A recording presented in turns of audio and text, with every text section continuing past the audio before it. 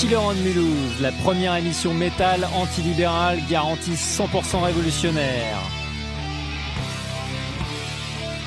Toutes les semaines sur Radio MNE et Elsace Radio.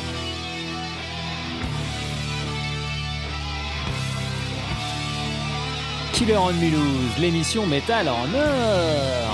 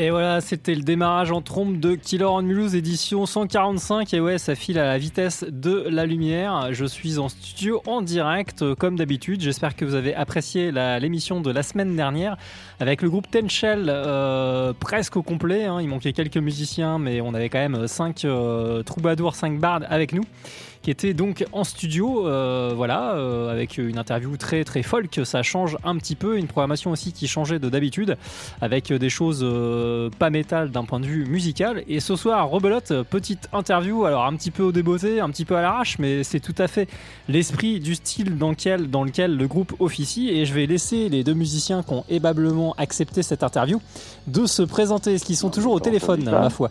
Non mais t'as entendu ça, non. Non mais n'importe quoi, le mec il habite à Mulhouse, il fait une émission Killer on Mulhouse. T'as entendu? Ouais, c'est fou. Ouais, j'ai entendu. Ah, vous êtes à l'antenne? Ah, c'est pas vrai. Ah, si. Ouais. Bonsoir Mulhouse, c'est notre ville préférée de France. C'est vrai, putain la vache. Incroyable. Vous avez pris toute la démagogie du métal là, c'est bien là. Vous êtes rodés là. Exactement, comment ça va Laurent? Bonsoir, merci de nous recevoir. Merci à vous d'avoir accepté pour cette petite interview sympathique. Donc présentez-vous. Alors c'est le groupe, alors, je présente quand même le groupe Hooks and Bones, mais après vous présenterez personnellement ce que vous faites dans le groupe. Petite bio tout à fait express, un groupe de hardcore, crossover trash metal. On recausera de ça d'ailleurs parce que je trouve que c'est de plus en plus métallisé dans le son. Punk pour certains aussi, qui est né en 2017. Alors on peut dire quoi sur vous-même? Présentez-vous justement votre rôle dans le groupe. Après toi Amaury, je t'en prie. Ah merci. Donc je m'appelle Amaury, je suis actuellement le guitariste d'Hooks and Bones. Et voilà. Yes, c'était court mais efficace. Voilà. Et donc deuxième Zikos. Et donc moi bonsoir, c'est Arnaud, je tiens le microphone donc dans la même formation Hooks and Bones de Rouen en Normandie. C'est incroyable, vous jouez dans le même groupe. Affirmatif, on se croise souvent. C'est bien. Yes. Alors dans les influences, j'ai noté que vous n'étiez pas que fan du hardcore traditionnel de New York, comme on dit, fan aussi de grindcore, fan sans doute de metal et de thrash, ça c'est clair et net à l'écoute de votre dernier EP, de street punk aussi. Il y a eu une démo donc en 2018. Il y a eu un EP Presenting the Hook en 2019, un autre EP Greetings from Rouen, puisque vous venez de Rouen, ça c'est quand même assez excellent. Affirmatif. 2020, et puis ce qui nous amène à cette petite interview, parce que moi j'ai beaucoup aimé votre dernier EP. Merci beaucoup. Qui s'appelle Time of Reckoning, qui est sorti en 2022, février je crois 2022, de tête. C'est ça, tout à fait. Ouais, début d'année. Pourquoi les auditeurs se demandent? Parce qu'en fait, ceux qui me suivent fidèlement, donc ma mère et quelques copains, savent que je ne passe pas si souvent de punk et de hardcore dans l'émission. Bonsoir à eux. Ah oui, alors non pas que je n'aime pas ces gens-là, mais je suis absolument très peu connaisseur. Mais il y a quelques temps, j'ai été tombé sur l'excellent Primal Edge avec Didier, donc au chant. Ah ouais, Mask Enemy. Exactement, j'ai beaucoup aimé l'album. Ils en sortent très peu, mais de grande qualité. En creusant un peu, je me suis dit putain, faut que je les interviewe. Et il se trouve qu'ils viennent de la même région. Ils sont aussi de Normandie. Ouais, alors, c'est des voisins. La première question qui regroupe plusieurs, c'est donnez-nous un peu l'origine de l'envie de Hooks and Bones, le deal avec Didier aussi, on pourra en parler peut-être en dernière partie de cette question-là, le format très très court que vous avez. Alors dans le hardcore, ils sont pas généralement fans, il y a très peu de groupes de hardcore progressif, moi j'en connais pas vraiment en fait, donc généralement les morceaux durent 3-4 minutes, vous ils durent carrément 1 minute, 1 minute 30, 2 minutes quoi. Et encore, on s'est amélioré parce qu'on a eu fait des morceaux de 50 secondes. J'ai vu ça, alors présentez-nous les origines de la genèse, j'ai envie de dire, de Hooks and Bones, et puis parlez-nous un petit peu de la scène aussi rouennaise peut-être à la fin. Yes, cool. J'y vais, Amaury, où tu vas? Vas-y. Ah bah non, reste en ligne, Arnaud. Non. Elle était drôle, hein. Ouais. Elle était au top. Non, merci. Mais t'as trop bien fait de la faire. Ça aurait été dommage. Merci. De passer à côté. Non, alors du coup, Hooks and Bones, en fait, on vient tous du même endroit en Normandie, dont on est vraiment de villages voisins, tu vois. Et on a toujours, on s'est rencontrés quand on avait 14-15 ans, grand maximum. Il y a plus longtemps pour certains. Et évidemment, on a été rapidement bercé par le rock and roll et un peu plus tard le métal et le punk et le thrash et tout ça, évidemment. tous ces styles dits extrêmes aujourd'hui. Et donc, évidemment, comme toutes les personnes de la campagne qui a des potes avec qui tu partages une passion, bah on a monté plusieurs groupes en fait, évidemment, avec un même crew de 8-10 potes. On a fait pas mal de groupes différents, tu vois, et qui étaient toujours du métal, du rock, mais avec diverses influences. Jusqu'à ce qu'il y ait un groupe dont Amaury faisait partie, il était déjà guitariste, qui s'appelait Inside the Tourbus. Et voilà, qui était au départ un groupe qui était très très grind, donc on était carrément sur des chansons, des fois qui faisaient même on était sur un truc en format très très rapide et très très agressif. Oui. Allô. Je crois on a perdu Arnaud. Ah oui, il y a je sentais que venir le coup parce qu'il y avait c'était de plus en plus métallique et. Je vais prendre le relais. Bah voilà, tu vas prendre le relais, voilà, exactement. Alors, Amaury guitariste, c'est parti. Donc on peut dire que ce qui nous a réunis dans Hooks and Bones, c'est avant tout l'amitié, car nous sommes tous de bons amis. Et nous est venue l'idée de faire de la... Ah, on a perdu tout le monde. Et moi, je vais en profiter pour, de toute façon, passer un petit morceau pour que vous fassiez une idée de ce à quoi ressemble Hooks and Bones, en espérant qu'il puisse donc rappeler derrière. Bonne écoute, premier morceau, et je vous préviens, ça passe très vite, soyez très très attentifs.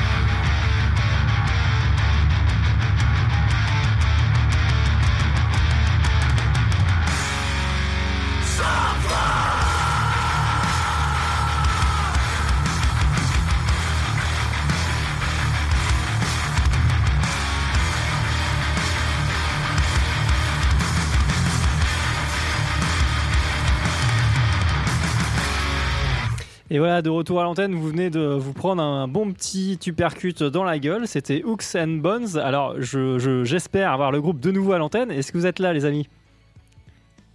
Allô ? Allô ? Ouais. Ouais. Est-ce que ça fonctionne ? Tu nous reçois, Laurent. Moi, j'entends tout. Parfait. Et impeccable. Les auditeurs et les auditrices vous Désolé entendent de pour nouveau. la coupure. Petit problème de réseau, Génial. du coup, peut-être ? Je sais pas ce qui s'est passé. Ouais.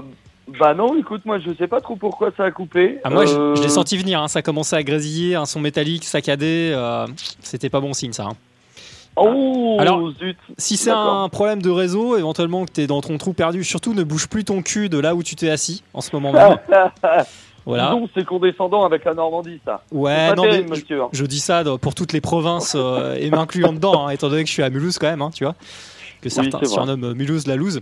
Est-ce que vous avez reconnu le titre que j'ai passé en premier de votre dernier EP là ? Oui, moi j'ai reconnu. Alors, j'ai la réponse, donc j'aimerais bien. On va laisser Arnaud tenter de répondre. Oh, merde.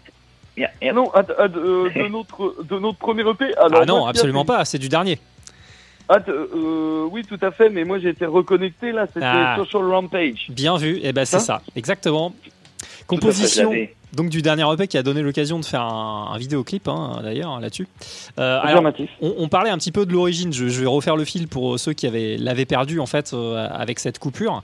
Vous disiez que le principal finalement là-dedans, vous aviez des groupes avant, rock, enfin dans toutes les musiques qu'on appelle maintenant extrêmes, qui vont finalement du rock un peu particulier, en tout cas pas mainstream, jusqu'au black metal, en passant par toute la sphère aussi hardcore évidemment là-dedans, punk. Une histoire d'amitié. Ça a l'air de bien converger dans Hooks and Bones, parce que là vous avez enchaîné quand même les EP. Alors moi je me posais une question par rapport à ce format extrêmement court. Qui est plus si habituel. Alors il l'est en grindcore, d'ailleurs tu l'as évoqué avec un groupe que tu avais, je sais plus si c'était Amaury ou Arnaud justement.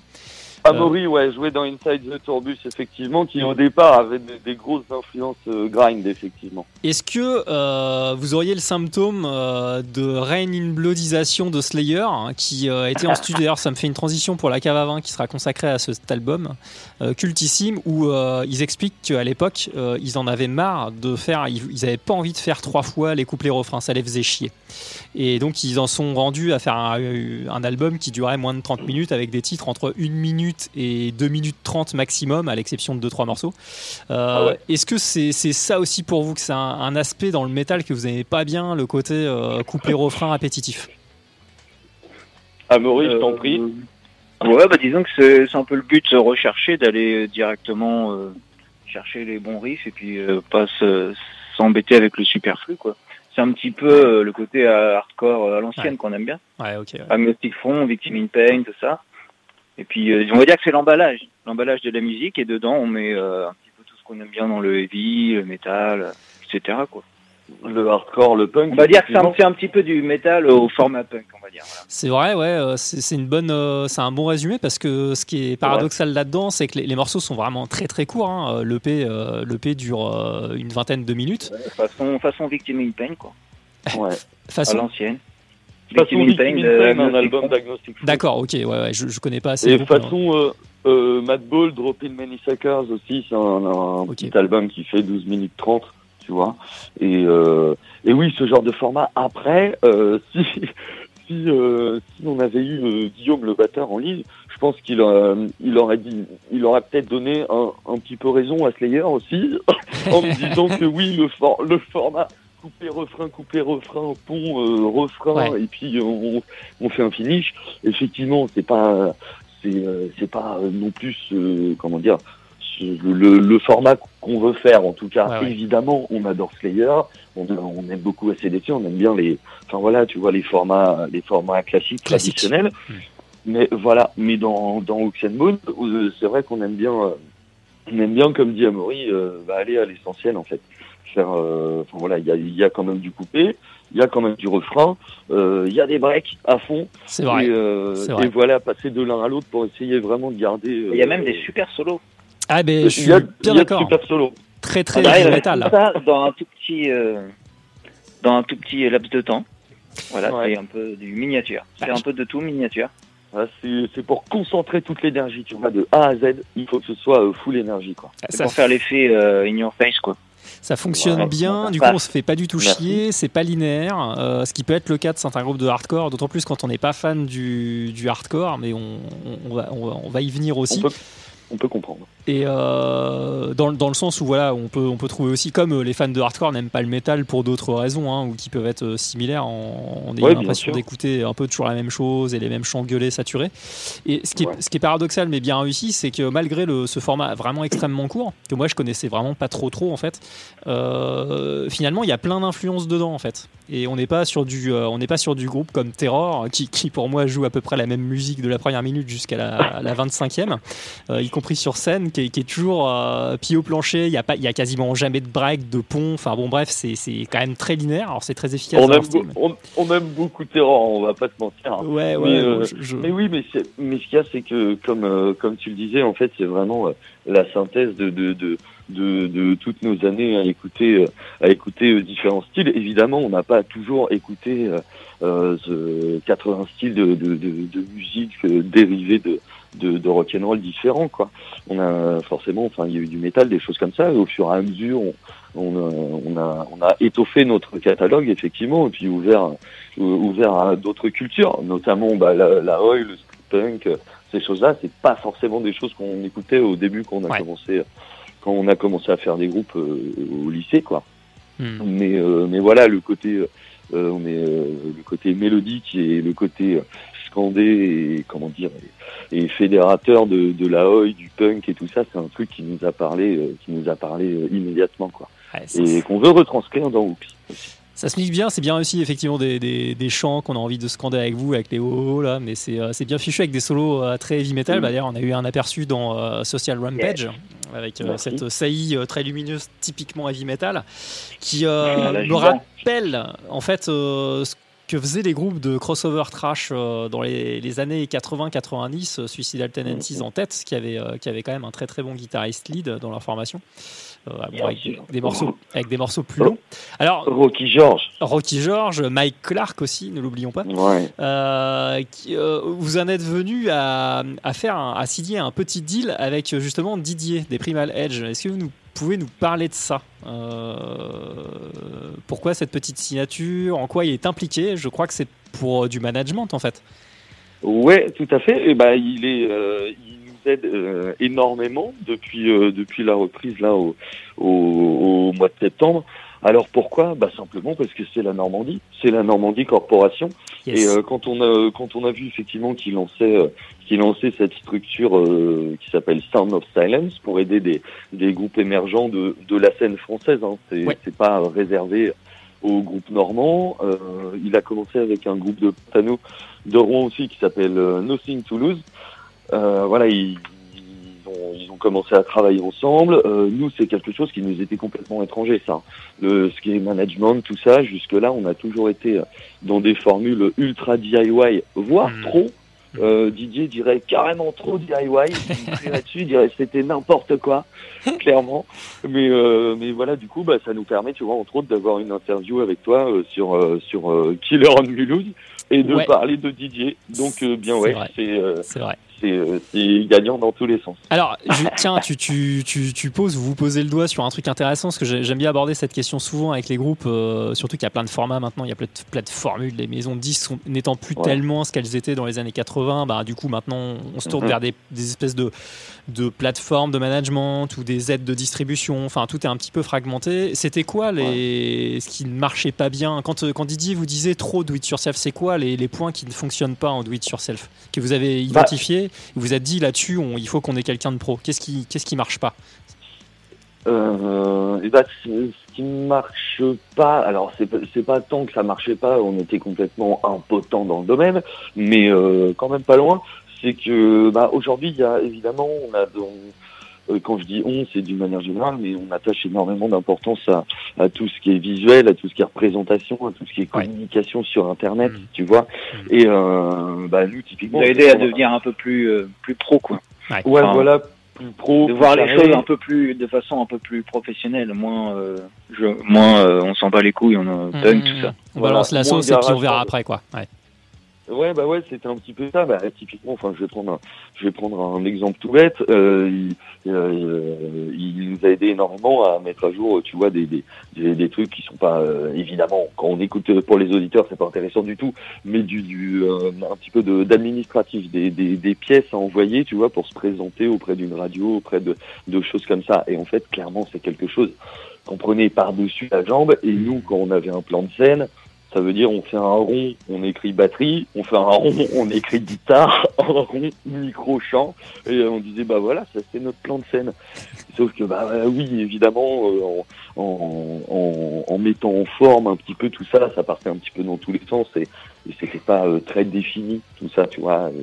Et c'est en ça qui nous a énormément aidé en fait à structurer tout ça et nous organiser un peu de façon plus professionnelle. Meilleure présentation. Détrompez-vous, c'est extrêmement intéressant en soi et ça intéresse les auditeurs et les auditrices parce que les coulisses c'est extrêmement chouette et c'est des trucs très très pratiques là que vous êtes en train d'évoquer, mais moi en tout cas ça m'intéresse et je pense que je suis pas le seul. Bah cool, merci. Mais non, c'est parce que tu vois, c'est pour te dire à quel point, c'est parce que moi j'ai en tête, tu vois, quand je te parle de notre plan de scène, je l'ai en tête, notre ancien plan de scène qu'on avait dessiné limite sur un coin de nappe. Donc je sais que c'était un truc absolument qui était vraiment pas beau, qui était pas engageant du tout. Et pour la biographie, pour des choses comme ça, nous, enfin voilà, t'imagines un groupe de potes qui écrit dans un garage, qui dit bon alors c'est quoi Hooks and Bones, et puis qui écrit 5 lignes, et puis qui l'envoie à quelqu'un en espérant obtenir quelque chose. Sauf qu'évidemment aujourd'hui il y a tellement d'offres dans les groupes. Tu vas sur Internet, sur Instagram, sur tout ce que tu veux, des groupes, il y en a des dizaines de milliers. Et effectivement, c'est vrai que tout le monde met le paquet. Aujourd'hui, tu peux avoir des visuels qui sont absolument incroyables, alors que tu as acheté ta guitare avant-hier, quoi. Mais du coup, voilà, il faut se mettre à niveau. Et comme on n'est pas non plus des perdreaux de l'année, j'ai envie de dire, tu vois, il a fallu qu'on se mette un petit peu plus à jour, un petit peu plus dans ce rythme-là de l'ère musicale en 2022, quoi. Ce qui fait une petite transition sur la pochette que je trouve vraiment pas mal, justement du dernier EP. Merci beaucoup. Reckoning, c'est très très dessiné, donc ça se démarque un peu en soi. Alors je ne connais pas la scène pour prétendre que c'est vraiment quelque chose d'iconoclaste, mais quand même, ça ressemble. Enfin, en tout cas, c'est pas les vecteurs traditionnels de la scène hardcore, avec des trucs un peu street, de la rue, des photomontages, des trucs un peu street credibility, quoi. Donc là, on est vraiment sur du dessin. Alors c'est pas non plus du manga, comme le fait un groupe de hardcore dont j'ai oublié le nom, qui a une frontwoman d'ailleurs, qui est vraiment pas mal. Qui fait du manga. Ils ont basé là-dessus, les visuels sont basés que là-dessus, ouais. D'accord. Sinon, j'avais Rise of the North Star en tête, évidemment. C'est moins connu, mais c'est effectivement un peu sur le même délire. Enfin, la musique ne ressemble pas vraiment, mais donc je trouve ça pas mal parce que c'est très coloré et la pochette ressort quand même pas mal au final. Ah, c'est une tuerie, on en est trop content de cette pochette. Quand on l'a vu, l'illustrateur, c'est un pote de Caen qui s'appelle Kebab Le Tronc. Salut Kebab Le Tronc. Non, le tronc. Le tronc. Mais ça lui fera très plaisir. J'espère qu'il nous écoute, il doit être très content là. Ouais. Et du coup, lui, c'est un illustrateur, voilà. Enfin, il fait des choses incroyables. Et quand il nous a envoyé ce premier jet qui était on lui a juste donné des grandes lignes, tu vois, sur un côté un petit peu rétro, un peu rétro gaming en particulier, parce qu'on avait des idées de communication très 90s, des trucs comme ça. J'ai vu ça avec l'édition limitée Mega Drive. Affirmatif, qui défonce sa race. On va. Allez-y, je vous laisse. Un peu une vulgarité, mais qui défonce sa race. Il n'y a rien d'autre à dire. Et il nous a fait tout ça. De main de maître, j'ai envie de dire, et dès le premier brouillon en fait qu'il nous a envoyé, tu vois, il a juste un screenshot de son PC, on se l'est tous envoyé, on a fait waouh, c'est bon, on veut ça, vas-y. Et pour le coup, ça fait ultra professionnel. Alors, vous parliez à juste titre du fait que vous ayez signé avec Didier parce que tout simplement il est de la région, il est pas loin. J'en viens à cette petite question. Maintenant que, comme vous le disiez, vous n'êtes pas des perdants de l'année, à la scène. Par un Didier chez nous, attention. Ouais, à la scène rouennaise, à la scène normande et rouennaise en particulier, je sais que Rouen a été un petit peu actif en termes au moins de concerts accueillis pour le métal dans les années 90 encore. Le Havre aussi un petit peu. Comment ça évolue? Comment ça se passe aujourd'hui? Est-ce qu'on peut citer quelques groupes qui sont vraiment cool selon vous? Est-ce que c'est plutôt sur une phase de progression, plutôt de stagnation, plutôt au contraire malheureusement de négative? Comment ça se passe la scène rouennaise? Alors, est-ce qu'on te fait genre un gros tapis de name dropping de 15 minutes là? Non, ou alors... vous sélectionnez... non, moi ce qui m'intéresse plutôt c'est de voir la tendance déjà, et de votre point de vue évidemment, ça signifie pas que c'est une vérité absolue, mais en tout cas les endroits où tourner, locaux, les locaux de répétition, les structures, les groupes qui sont plutôt jeunes, voilà. Comment vous le sentez là aujourd'hui? D'accord. Amaury, tu veux y aller? Je pense qu'on peut tout d'abord citer... Monsieur Vincent Troplin, qui est là depuis au moins la légende. La légende de Rouen sur Time of Reckoning, on a une chanson sur ce mec qui s'appelle. On peut dire c'est quasiment lui qui nous a fait jouer en premier, quoi. Très bien, très bien. Excellent. Et qui a fait jouer énormément de groupes aussi. Ok. Ouais, il va être grave à sortir des groupes, à sortir des disques. Tu vois, il a une distro qui s'appelle Emergence Records, et distro et label. Hein, et il a aidé, mais il aide des groupes dans la région et même dans la France entière. Hein. Okay. Il a aidé à sortir des groupes depuis 30 ans, quoi. Le gars, c'est un passionné de fou. Excellent. Il est ultra gentil. Il nous aide à chaque sortie depuis. Il nous a bien aidé depuis qu'on a commencé la musique. Grado, quoi. On a commencé à faire nos premiers concerts à Rouen. Il était toujours là déjà. Ok. Exactement. Homme à tout faire de la scène, entrée Do It Yourself, qui était distributeur, qui a été aussi organisateur de quelques dates, j'imagine, de quelques concerts. Ouais. Tout à fait. C'est exactement ça. Mais dans chaque région, t'as un peu un personnage historique ça. J'en suis persuadé. Et nous, à Rouen, il s'appelle Vincent Troplein, c'est Emergence Records, et effectivement, il aide tellement de groupes. Mais et du coup, voilà, effectivement, il fait partie de ces gens qui font bouger pas mal la scène. Après, on peut aussi citer, il y a Terrain Vague. De Greg de Pilori, le chanteur du l'excellent groupe Pilori, à écouter absolument. Voilà, c'est pareil, qui organise beaucoup. Ouais, il nous a bien aidé aussi au niveau des concerts, c'est vrai. Qui nous a aidé à fond, il nous a booké et tout ça. On lui fait un petit bisou. Gros bisou. On lui fait un gros bisou, ouais. Effectivement. Et leur groupe défonce, ça s'appelle Pilori. Si tu l'as pas écouté, non. C'est une petite tuerie. Mais à Rouen, j'ai envie de dire, c'est un petit peu comme j'imagine, comme dans toutes les villes de France. Il y a les voisins qui râlent sur les bars-concerts. Donc au bout d'un moment, forcément, ça ferme. Et oui, quand on était, il y a encore, il y a peut-être encore 8 ans, il y avait bien 4 ou 5. Amaury, tu me dis si je me trompe, on est 4 ou 5 endroits à Rouen, voire 5 ou 6, où on pouvait faire des concerts. Et aujourd'hui, il n'y a plus que 3 pièces. Hein, ouais, c'est dommage. Il me semble. Ouais, c'est super dommage, mais voilà, tu vois, c'est fermeture pour voisinage, ceci, cela. Alors une première fois, ça ferme. Ça va fermer pendant 3 mois, un truc comme ça, puis ensuite ça finit par mourir malheureusement. Donc oui, effectivement, c'est sûr que quand on était étudiant là-bas, il y avait des concerts le mercredi soir, le jeudi soir, le vendredi soir, le samedi soir, quoi. C'était différent. mais ça bouge toujours, grâce notamment aux gens qu'on a cités, aux groupes qui se forment, à tous les jeunes qui montent des groupes et qui au bar le 3 pièces. Ouais, le 3 pièces. Ouais, c'est notre QG. Alors et du coup le terrain hardcore, parce que souvent on parle plutôt du nord-nord en France, je parle. Parce que c'est pas le genre qui est le plus représenté dans les musiques extrêmes en France généralement, même s'il y a une très bonne scène, des très très bons groupes. Il y a un terreau depuis très longtemps aussi sur cette scène punk hardcore sur Rouen. À Rouen, ouais, il y a pas mal de groupes de hardcore. On a eu quelques groupes illustres. Alors il y a pas mal d'années, on avait Burn Hollywood Burn. Je sais pas si ça te parle. Non. Alors on n'est pas du tout dans du hardcore traditionnel. On est dans vraiment quelque chose qui était plus punk. Ouais, exactement, un peu, qui était assez incroyable, qui débordait d'énergie. Voilà, il y a Lazare qui nous fait la grosse surprise de refaire une date fin janvier en Normandie. C'est un groupe qui s'est éteint il y a quelques années, mais voilà, qu'on tournait dans toute l'Europe, qu'on fait des choses super intéressantes. Je crois qu'il y a eu des collaborations avec des gars d'un groupe de hardcore qui s'appelle Six Feet Ditch en Angleterre. Donc voilà, tu vois, il y a quand même pas mal de groupes de Rouen qui ont fait des choses plutôt cool. Il y a Elephants aussi, évidemment, et Rough Ground maintenant, qui sont des groupes de hardcore qui marchent bien, qui se bougent pour essayer de sortir de Rouen, de la Normandie et de la France. Donc, ok.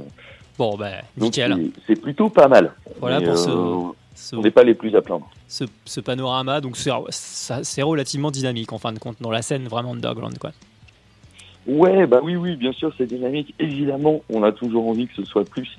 On a toujours envie d'avoir plus de bars-concerts et tout ça, mais bon, ça va pas malheureusement dans la direction, a priori, du ministère de la Culture. Mais je pense que tu as raison, c'est valable un peu dans pas mal de villes. C'est malheureusement, je crois.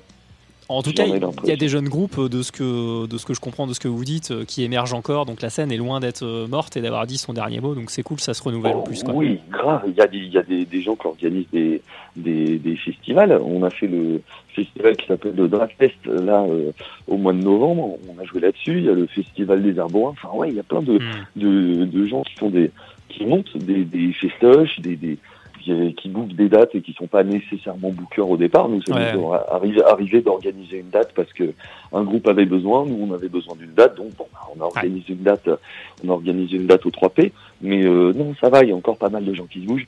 Évidemment, c'est comme tout. Ça pourrait être évidemment beaucoup mieux et beaucoup plus prolifique, mais bon, tant qu'il y en a, j'ai envie de dire, ça va quoi.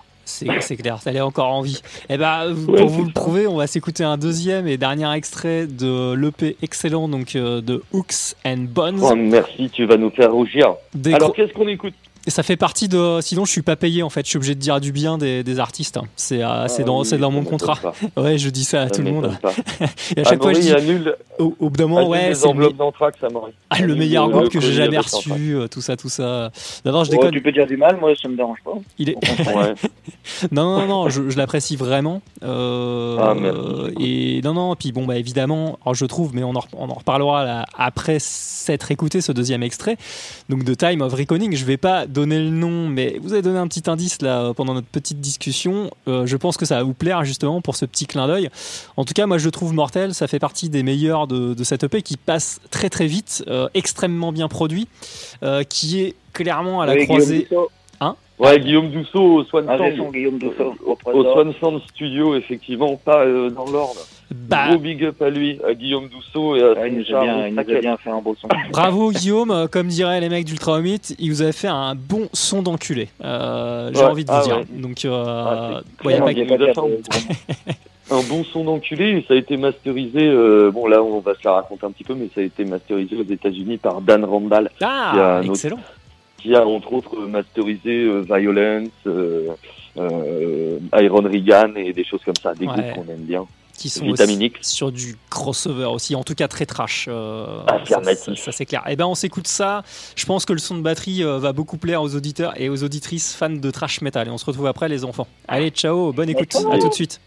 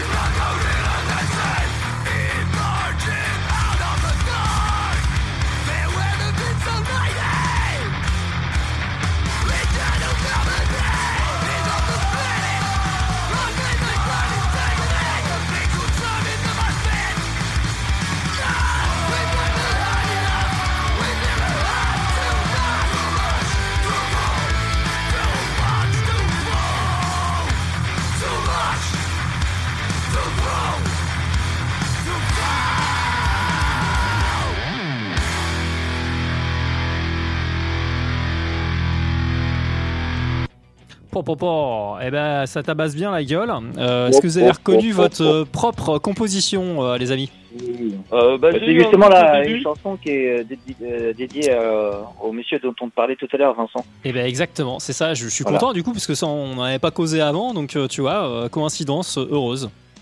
Ouais, c'est trop bien. Et du coup, ça s'appelle Tout Full parce que c'est plutôt amusant. Son nom de famille, à Vincent, c'est Trop Plein. Exact. Oui, je viens de comprendre. J'étais obligé de le dire. Ouais. Il m'en voudra pas, je sais qu'il m'en voudra pas. Non, bah attends, j'étais obligé de le dire, mais il s'appelle Trop Plein. Alors du coup, tout le monde en France l'appelle Tout Full et le connaît sous ce nom-là. Lui-même se baptise DJ Tout Full. Bah, ça sonne mieux dans les scènes quand même extrêmes qui sont souvent anglo-saxonnes, quoi. À la base, les noms de groupes sont quand même souvent anglais, quoi.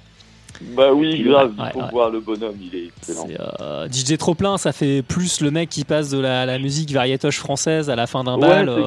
Dans un PMU, et finalement il arrête de mixer parce qu'il est trop plein. C'est ça, ouais, donc c'est moins, ça fait moins professionnel, on en revient à ça. Alors, une question par rapport justement à cette production finalement, à ce son et plus largement à vos compositions même, je dirais, avec ces diverses influences dont vous avez parlé en première partie. Moi je trouve, après avoir écouté les 2 autres EP, parce que je les ai quand même écoutés, figurez-vous, avant de venir. Hein. Si. Merci. Je trouve, de mon ressenti, que c'est quand même de plus en plus métal et métallisé. Alors, peut-être que là, je vais faire une analyse de comptoir, hein, vous allez dire. Donc, les questions sont des prétextes.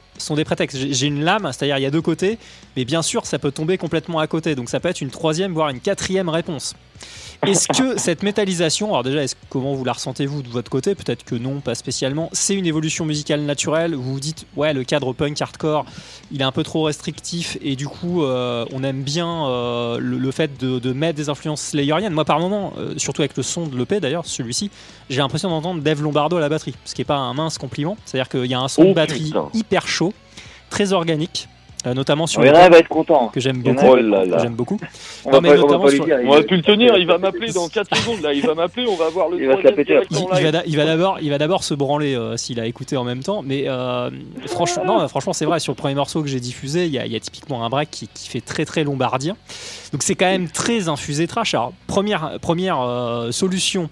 Vous dites que le cadre punk hardcore est trop restrictif et c'est une évolution un peu naturelle, ou alors simplement c'est vraiment le son de la prod qui fait ça et vous dites quand même c'est cool d'avoir un son typé métal, parce que très souvent dans le métal effectivement il y a un côté assez bling bling qui revient.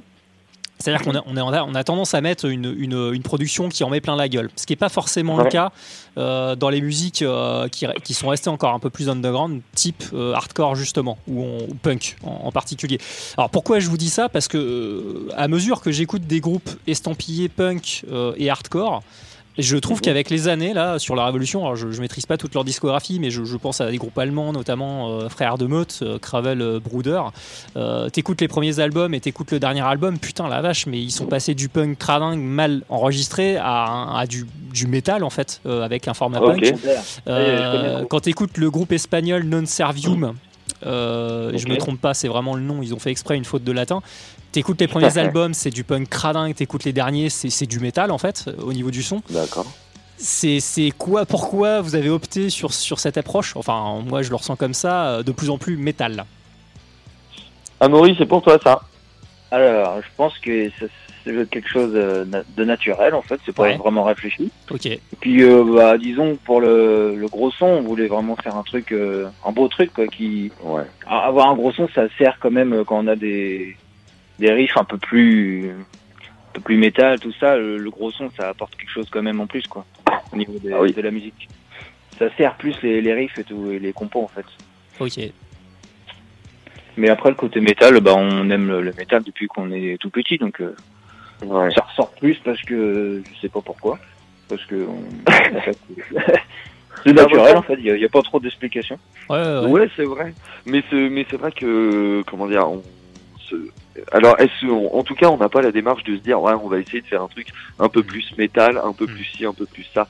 On n'a pas trop cette démarche-là. On marche beaucoup au coup de cœur sur les riffs qu'Amaury nous propose, entre autres, et qu'on a envie de jouer ensuite, où on arrive facilement à se faire une image de ce que ça peut donner en live. On se dit, ouh là là, ça va péter la gueule. Donc, on travaille là-dessus.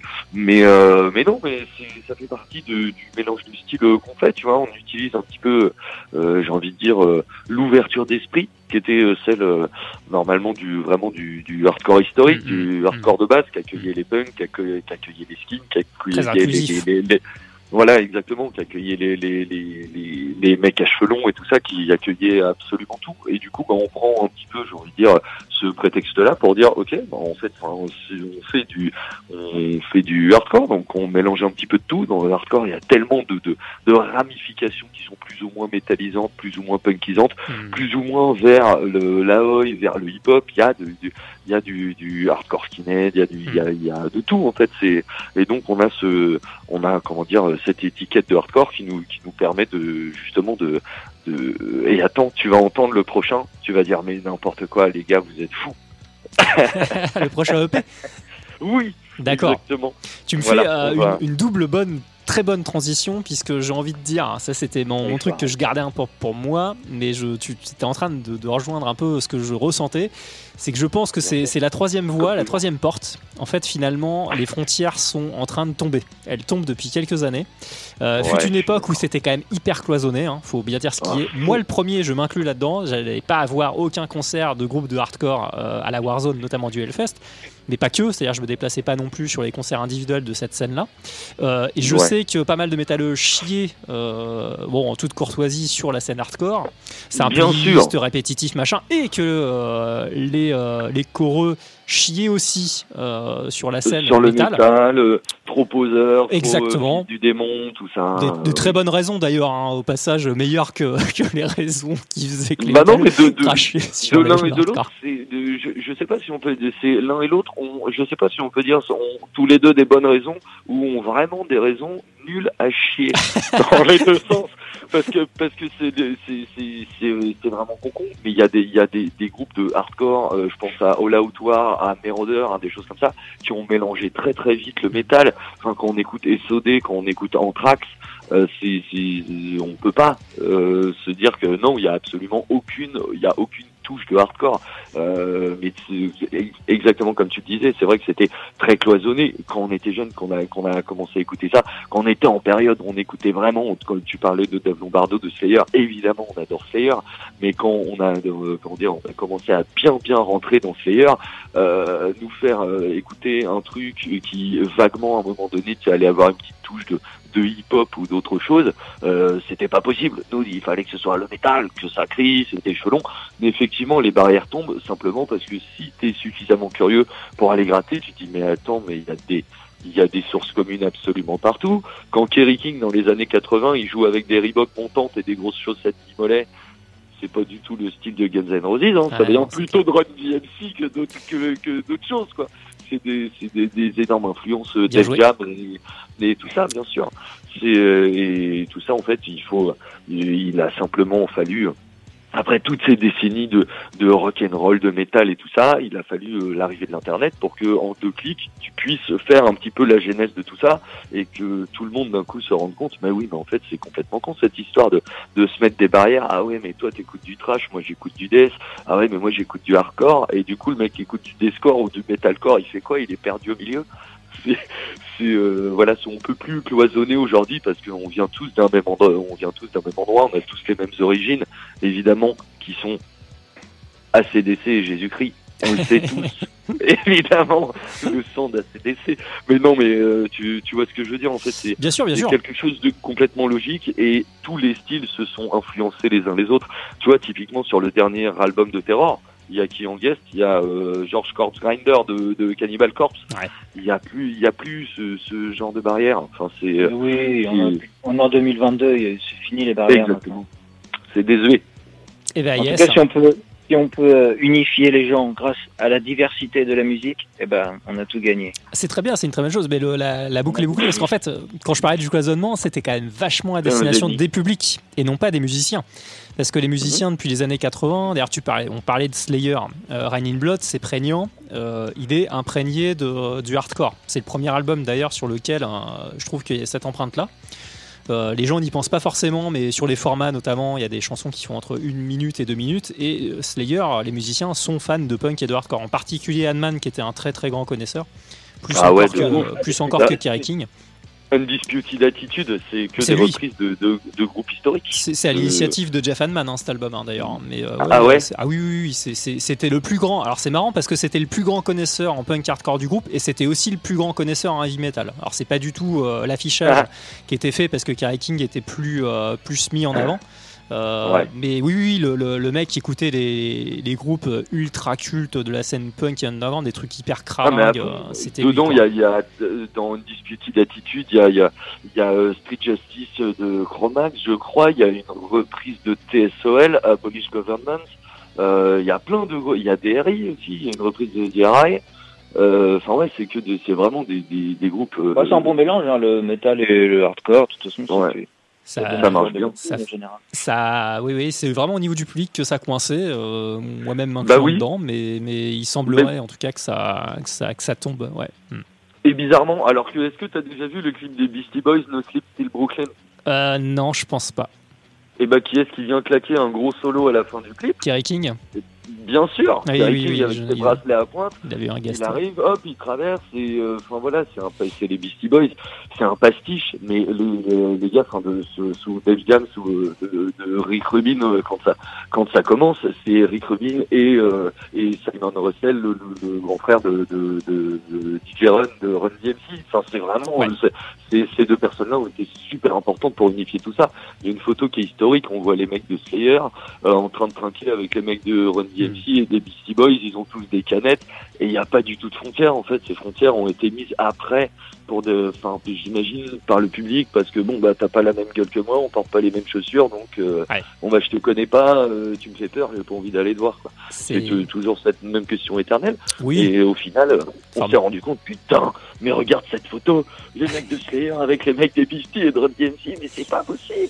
Et si, c'est possible, ça existait, c'est comme ça. Malheureusement, c'est l'histoire de la musique avec un H. Mais c'est bien, c'est ce qui fait avancer et progresser le genre. Maintenant, les publics peuvent se retrouver.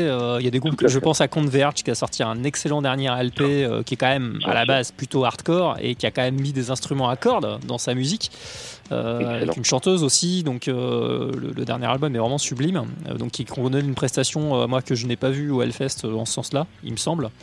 Avec des instrumentistes, donc ça se mélange et le public enfin commence à découvrir plus, en tout cas le public métal, le hardcore, donc c'est une bonne chose.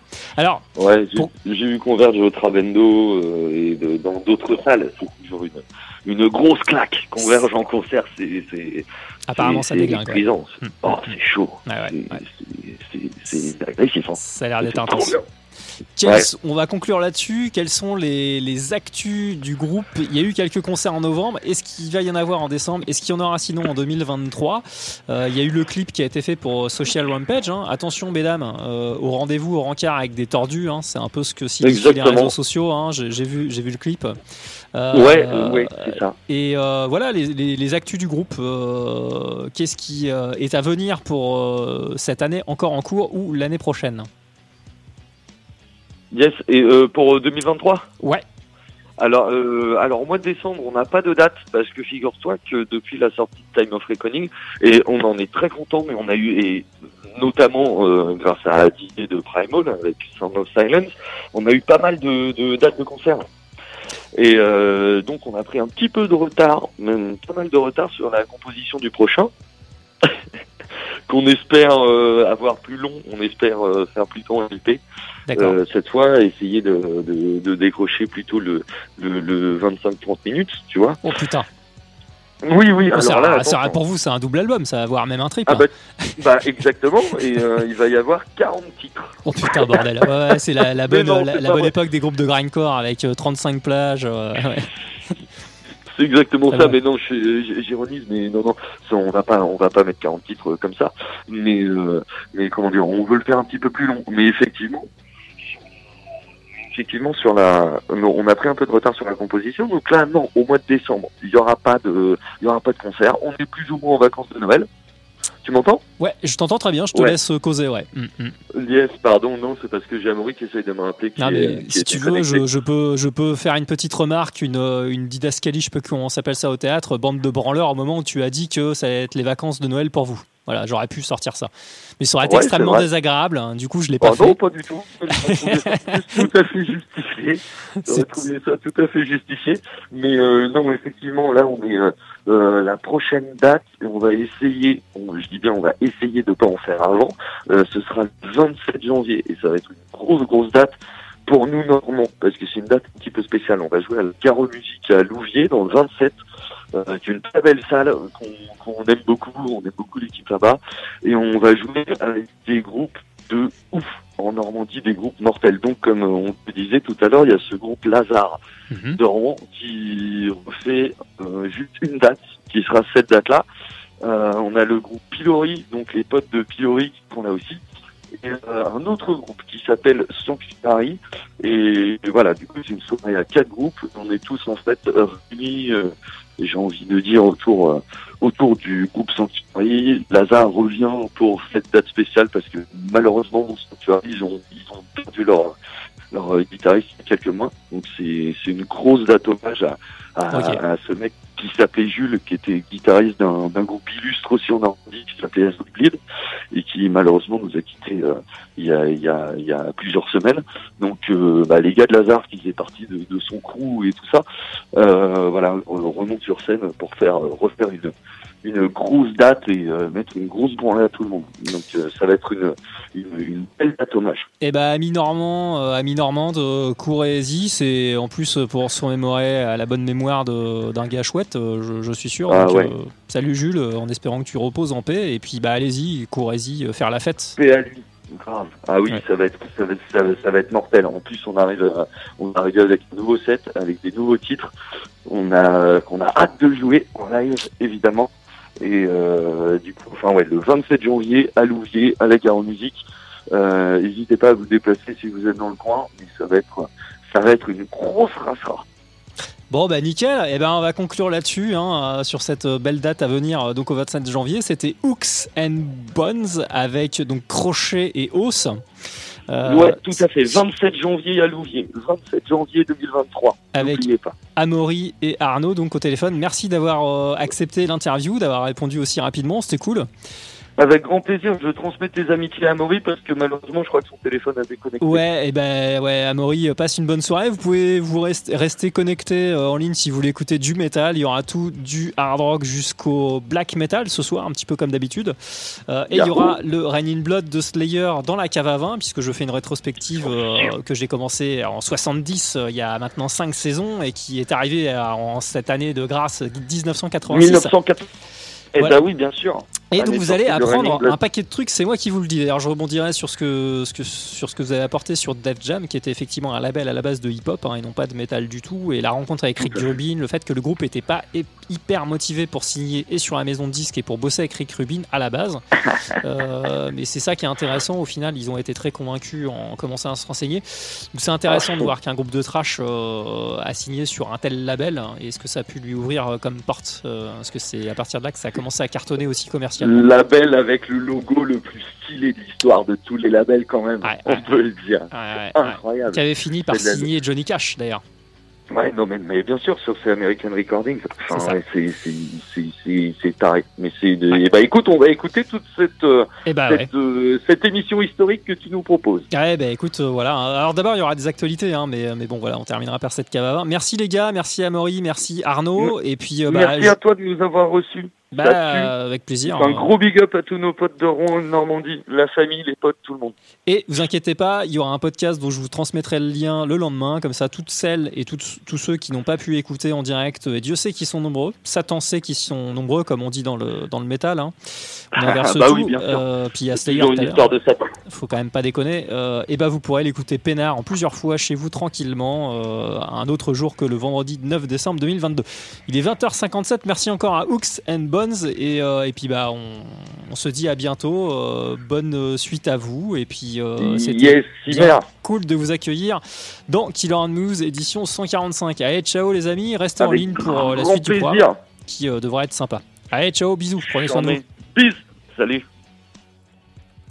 Et merci à eux. Hop, je déconnecte et puis on va démarrer tout de suite avec les actualités. Je vais balancer la sauce et je présenterai les 2 morceaux directement après. Je vais enchaîner 2 morceaux qui seront très différents, un petit peu comme d'habitude.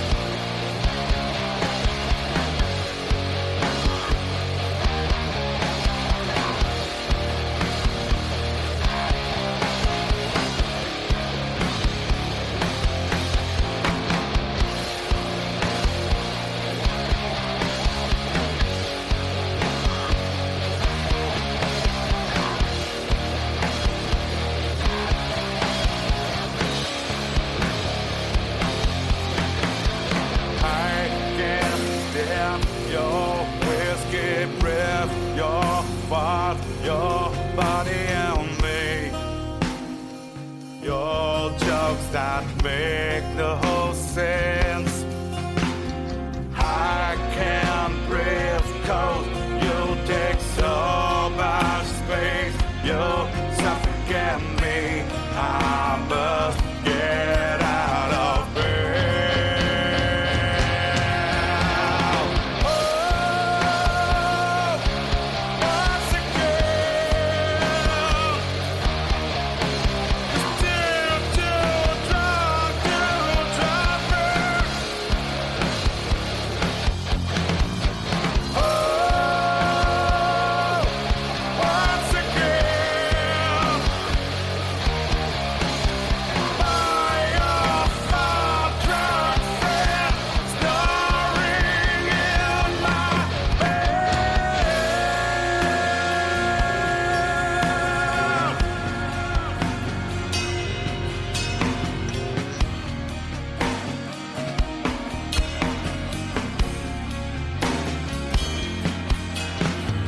in and out, your lovely breath to smoke from my inner sea. You've started from me. Oh, once again, you're still too drunk to drive me. Oh, once again, my old drunk friend snoring in my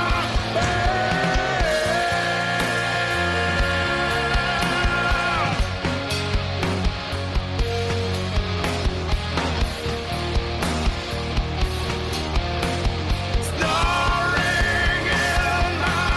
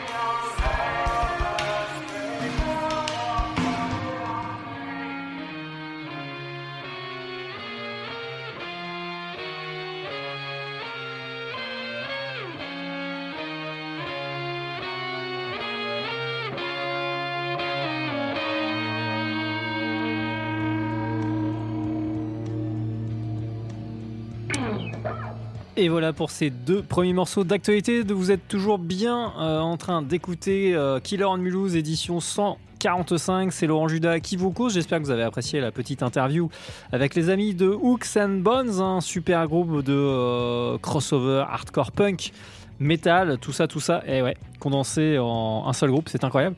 Vous avez eu le droit dans les actualités de cet épisode à 2 morceaux de suite avec Dark Matter Secret. J'ai fait une petite césure de diarrhée verbale, hein, vu que les interviews ça cause beaucoup.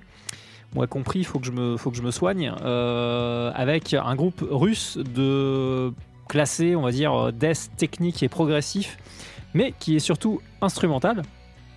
Et donc c'est excellent, tout l'album est mortel. Vous aurez droit à un deuxième extrait puisque ça constitue l'album de la semaine, si je puis dire. Alors comme tout est dans le même creuset, j'ai choisi de diffuser que 2 morceaux, ce qui m'arrange aussi avec l'interview de ce soir, sinon ça aurait été un peu long.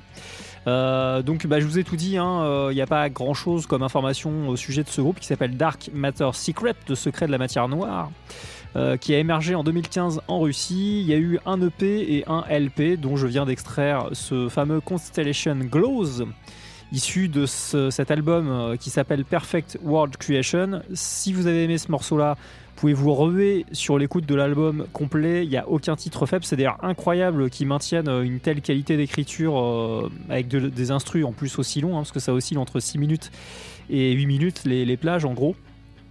Mis à part une intro ou une outro, mis à part l'intro qui est vraiment très courte.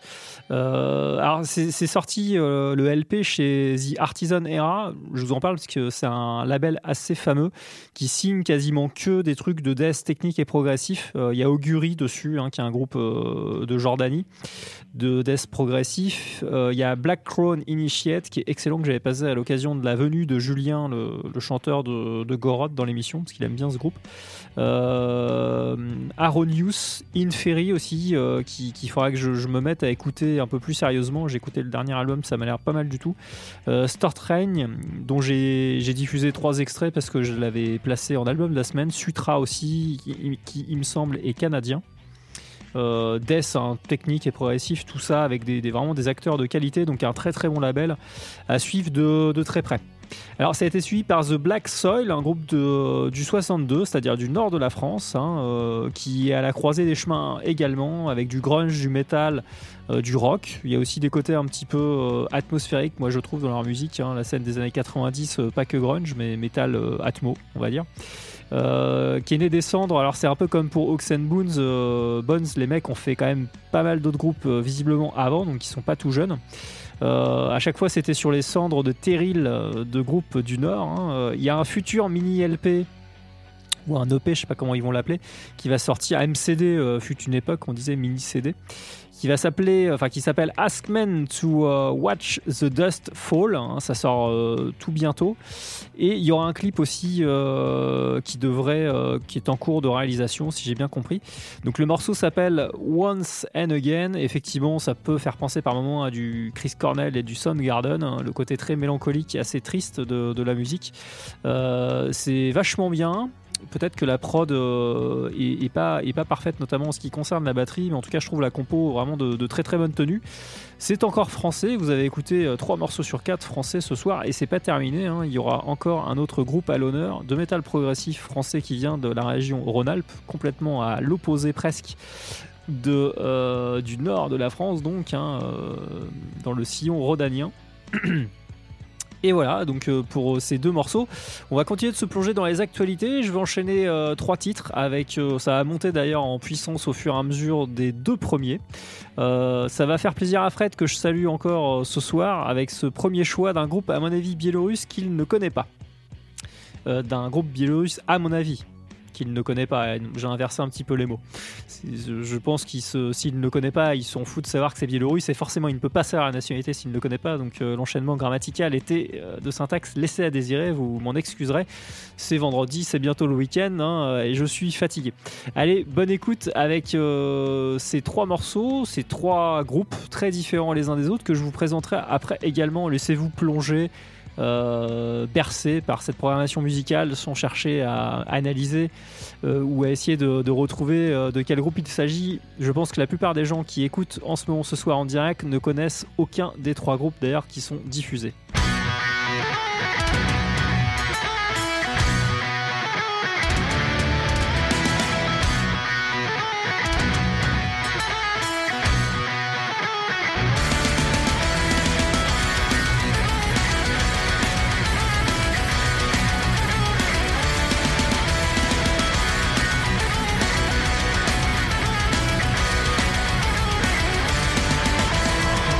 Пацуй,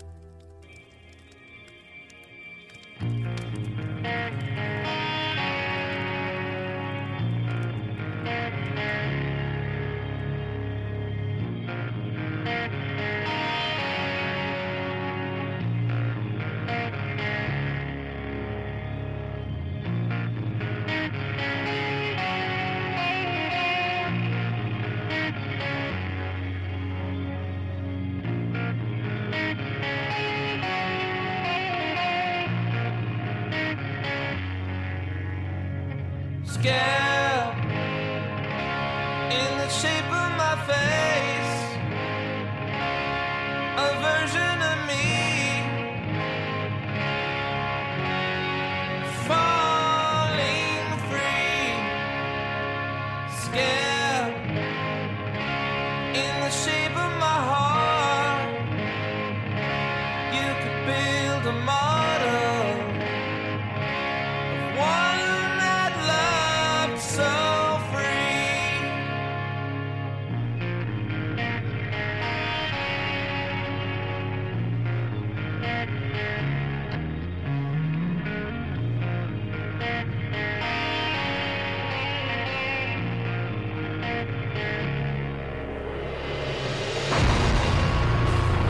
Bandages on me, I'm wounded in love.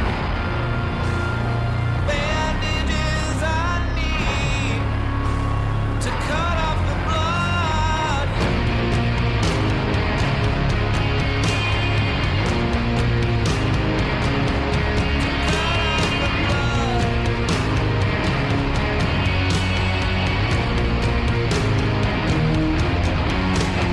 Scars on the skin of my knees. You're making me crawl back into the room. Bandages on me, I'm wounded in love. Bandages I need to cut off the blood. Tied to that pain, gripping my soul, and it's starting to wane, and I'm losing control.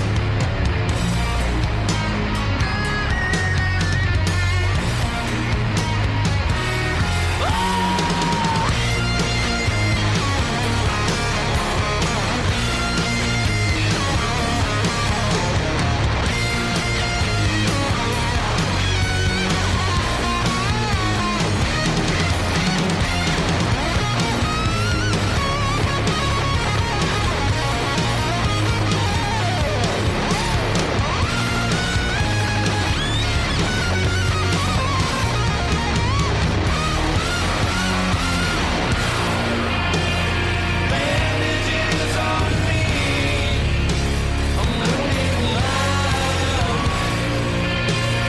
Bandages I need to cut off the blood.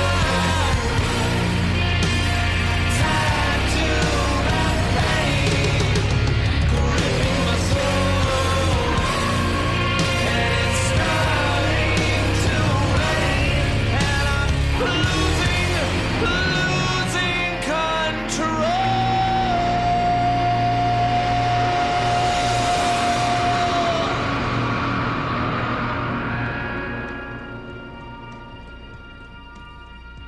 Bien de retour en studio, vous êtes toujours dans Killer News, édition 145 en plein direct, et après l'interview de Hawks and Bones, excellent groupe de crossover trash punk hardcore de la région rouennaise, vous avez eu droit à pas mal de petites news dans la séquence des actualités, avec Dark Matter Secret, The Black Soil, et puis là les trois morceaux que vous venez d'écouter étaient dans l'ordre le groupe Omut, je sais pas comment prononcer puisqu'il est biélorusse. Déjà c'est quand même en latin, hein, c'est appréciable, hein, puisque le groupe d'après rend les choses encore un petit peu plus compliquées. Ceci dit, je n'ai pas trouvé la correspondance du titre que je vous ai diffusé ni de l'EP en écriture latine, donc je ne peux pas pouvoir le citer. En fait, c'est issu du dernier EP en date de Omut, alors ça s'écrit O-M-U-T, O-M-U-T, O comme Olivier, M comme Michel, U comme Usul, T comme Tristan. pouvez trouver ça sur Metal Archive évidemment. Donc ils ont sorti, c'est assez maigre le bilan depuis l'existence en 2004. Apparemment c'est compliqué en Biélorussie visiblement. Petite référence à Irdorat. Un LP, un EP. En tout cas, ce titre-là, je ne sais pas ce que vous en disiez, est obsédant. C'est une bonne ritournelle folk metal de très très haute tenue. Je la trouve vraiment géniale. La voix féminine est très très belle. C'est superbe, il n'y a rien à dire. La pochette de l'EP est très jolie par-dessus le marché. Mais c'est clairement le meilleur titre de cette EP. Alors, il y a eu juste après une montée en puissance, en brutalité, avec du black metal. Vous avez senti qu'il y avait quelque chose d'un petit peu bizarre dans ce black metal, quelque chose d'un petit peu rituel, d'un petit peu traditionnel, d'un petit peu folk, légèrement en teinte. Et peut-être que vous vous êtes dit, tiens, ça me fait penser un peu à la scène grecque. Et bien vous aviez raison, c'est encore un groupe grec de black metal qui s'appelle Acherontas. D'abord, il s'appelait Acherontas, c'est-à-dire, on va dire, traduit du grec avec des lettres latines. Et maintenant, depuis le dernier album, ils ont tout remis en lettres grecques. Donc c'est vachement compliqué, forcément, quand on n'a pas fait de grec. Alors quand on a fait un petit peu, on réussit à deviner, à faire la translation. Acherontas, donc, qui commence à avoir de la bouteille. Grèce fondée en 2007. Donc ils ont d'abord latinisé finalement jusqu'en 2021 comme je le disais, puis ils ont fait ce changement, retour au vrai nom, véritable nom, la véritable identité grecque totale, avec les caractères qui vont bien depuis lors, en fait, depuis 2021. Donc il y a quand même eu 9 albums studio depuis 2007. Le dernier est une espèce de concept en fait sur les différentes manières, entre autres, de nommer en fait le démon Satan. Alors ça c'est pas mal, du coup il y a une chanson qui s'appelle Lucifer, une autre Léviathan, une autre Bélial, une autre Satan. Donc ça s'appelle d'ailleurs les 7 langues du démon si on traduit. Le titre complet de l'album c'est Malokio : The Seven Tongues of, de nouveau en grec, mais ça se traduit démon. Les 7 langues du démon, il y a un double sens là, au minimum, qui est très intéressant. Les 7 langues, les 7 manières de dire en 7 langues différentes le démon, puis les langues aussi du démon, la langue propre en fait, l'organe, on va dire, la partie du corps. Et Malocchio, donc qui lui serait plutôt un terme sans doute italien, latin et non pas grec en tout cas, qui signifierait le mauvais œil. Voilà, donc c'est complètement centré autour de ça. Tout l'album est bon. Si vous avez apprécié cette plage, vous pouvez foncer les yeux fermés. Il y a des fulgurances heavy metal qui font bien plaisir. Je trouve que par moments ça fait clairement penser à du Judas Priest qui se mettrait à faire du black metal. Il y a des passes d'armes au niveau guitare qui sont vraiment superbes, avec un travail des deux guitaristes qui est vraiment excellent. D'ailleurs, bon, j'ai retenu le titre qui était le plus, qui mettait le plus en exergue cette facette du groupe, donc un black furieux, on pourrait dire un heavy head black metal plutôt que ou alors attendez, que je pourrais dire le black and heavy metal, ouais, mais c'est quand même plutôt une base de black metal. Bref, en tout cas c'est vachement chouette. Je pense de nouveau que Fred, ça peut beaucoup te parler et te plaire, ce groupe-là. Il y a une petite ambiance distillée aussi qui peut rappeler ce que font Rotting Christ et puis Septic Flesh, mais plus particulièrement Rotting Christ, je dirais. Ce côté un petit peu malsain de ce black metal grec, un petit peu toujours dissonant, avec ces petites touches de notes et de musical, on va dire, grec, qui sont vraiment sympas. Ça rend leur black metal relativement, on va dire, spécifique. Pour pas dire ultra original quand même, faut pas déconner, mais en tout cas ça sort de la masse. Et en dernier, donc pour adoucir le propos, il y avait Mutoid Man, groupe extrêmement culte pour les amateurs de toute la scène stoner, je dirais pas sludge, mais ouais, plutôt stoner, hard rock, 70s, psychédélique. C'est un mélange, c'est un fourre-tout aussi d'énormément d'influences, ça se ressent dans la musique. Alors j'ai pas sectionné le morceau qui est forcément le plus qui mélange le plus d'influences, parce que c'est une sorte de ballade qui est très jolie, qui s'appelle Bandages, paru sur leur dernier album en date. Il y en a que 2, qui s'appelle Warmones. Alors c'est une sorte de super groupe, Mutoid Man, c'est pour ça qu'il est assez culte d'ailleurs. c'est qu'il regroupe donc un mec de Kevin, un mec de Converge, un Ben Coller à la batterie, pareil, un très bon compositeur et très bon musicien, et puis un type d'Ion Fire. Donc c'est pour ça qu'il y a du hardcore, du heavy metal, du rock and roll, du rock prog, du mat rock, de la musique psychédélique. Voilà, comme je vous le disais, pour le moment 2 LP et un EP, avec normalement un 3e LP qui devrait vraiment plus tarder du tout. Si ça ne sort pas à la fin de l'année, ça sortira début 2023 a priori. Voilà pour cette petite passe de 3. Et ben maintenant, c'est les 2 derniers morceaux de The Storm Still Rages Inside. Le métal a encore des choses à dire depuis 2017 jusqu'en 2022. Il y a un échantillon assez large au niveau des années là, que j'ai diffusé. Avec un groupe français de nouveau qui s'appelle Saut de l'Ange, qui est vachement bien, hein, qui a sorti donc 2 LP en 2011-2017 et qui a sorti il y a très peu de temps un EP qui s'appelle Via l'Horizon. Qui est vraiment excellent. Je trouve que c'est leur meilleure sortie d'ailleurs à ce jour. Donc, qu'est-ce que je peux dire de ce groupe-là ? Alors, il fait partie de la scène, enfin en tout cas, il vient géographiquement de la région Rhône-Alpes, d'Annecy plus précisément. Je remercie Arnaud de Death Code Society, d'Ecclesia et de plein d'autres groupes de m'avoir fait découvrir ce groupe-là. Je serais sans doute passé à côté, ou en tout cas ça aurait mis un peu plus de temps. Donc bien lui en a pris de me transmettre ces liens en fait, et de m'avoir parlé de ce groupe-là qui est vraiment super, qui a une chanteuse en son sein, Céline, qui est extrêmement versatile et surtout extrêmement professionnelle. Le chant est vraiment 5 étoiles. Je dirais que c'est le point fort du groupe, clairement. Donc elle peut passer de vocaux très clairs, clairs, à des vocaux beaucoup plus gueulés, saturés. Donc c'est vraiment cool parce que ça rend le métal progressif du groupe pas trop plan-plan et puis pas trop plastoc, et gentillé. Il y a vraiment un chant très très varié qui peut être très couillu. Donc on voyage avec Céline tout au long des compositions. Il y a aussi un autre point fort, mais les textes sont de Céline aussi, il me semble, c'est les textes, et même les noms, ne serait-ce que les noms des titres sont extrêmement poétiques. Donc il y a un effort qui est fourni de ce côté-là qui est assez plaisant. Les paroles, c'est pas le feu, les dragons ou des trucs sur la planète qui est en train d'être détruite de manière trop je dirais trop scolaire, trop collégienne, c'est à la mode en ce moment. Donc bref, c'est du tout bon, c'est très bien produit également. J'espère que vous allez apprécier. En tout cas, moi j'ai trouvé ça vachement bien. Donc ça s'appelle Saut de l'Ange. Alors c'est un jeu de mots, il y a un double sens aussi évidemment. Saut S C-E-A-U, comme le saut scellé, évidemment ça peut être le saut de l'ange comme vous le connaissez, du plongeoir de la piscine ou dans le vide tout simplement. Le titre s'appelle Au cime des cygnes. Donc voilà, vous envisagez déjà le côté très très, la licence poétique, j'ai envie de dire, du groupe, qui est très belle. Et l'EP s'appelle Via l'Horizon.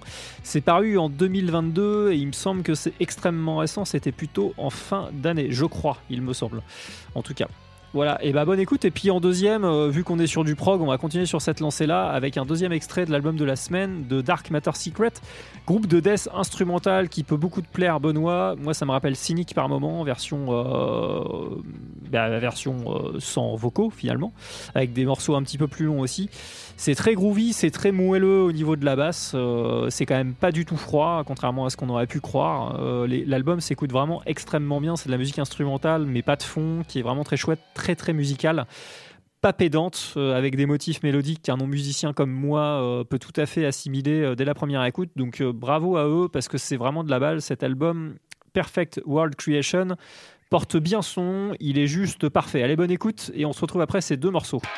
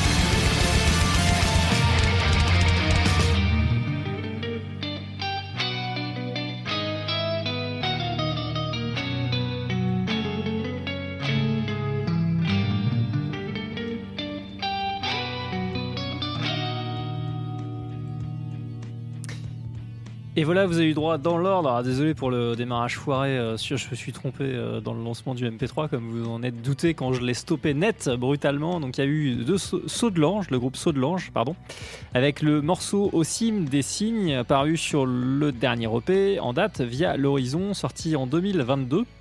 Excellent, avec des excellentes vocalises et puis des excellentes guitares aussi. La composition est tout simplement excellente, hein. Il n'y a pas que la chanteuse évidemment.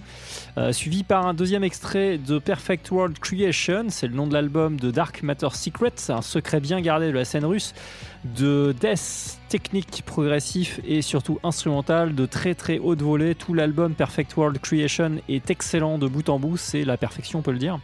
Voilà, c'est la fin des actualités dans Killer on Mulhouse number 145. Il est temps de passer à la cave à vin, parce que j'en ai des choses à vous causer, à vous raconter à propos de ce chef-d'œuvre de l'année 86. Chef-d'œuvre que j'ai mis du temps à apprécier, et oui, parce que fut une époque où je me souviens des discussions que j'avais avec Benoît à ce sujet, je trouvais pas génial, dans le sens où j'adorais le morceau d'introduction et le morceau de fermeture, et qu'entre les deux, je m'ennuyais. Et ben j'étais bien bête parce que en fait tout l'album est excellent. Alors, par contre, ce qui est déroutant, c'est que mis à part ce fameux premier titre que tout le monde connaît, qu'ils ont joué quasiment à tous leurs concerts qui ont fait suite à la sortie de cet album, pour pas le nommer, donc Rain in Blood, R-E-I-G-N et non pas R-A-I-N. Il y a un jeu de mots avec le dernier titre qui s'appelle Raining Blood. Voilà, il pleut du sang. Donc le nom de l'album, c'est bien Le règne dans le sang.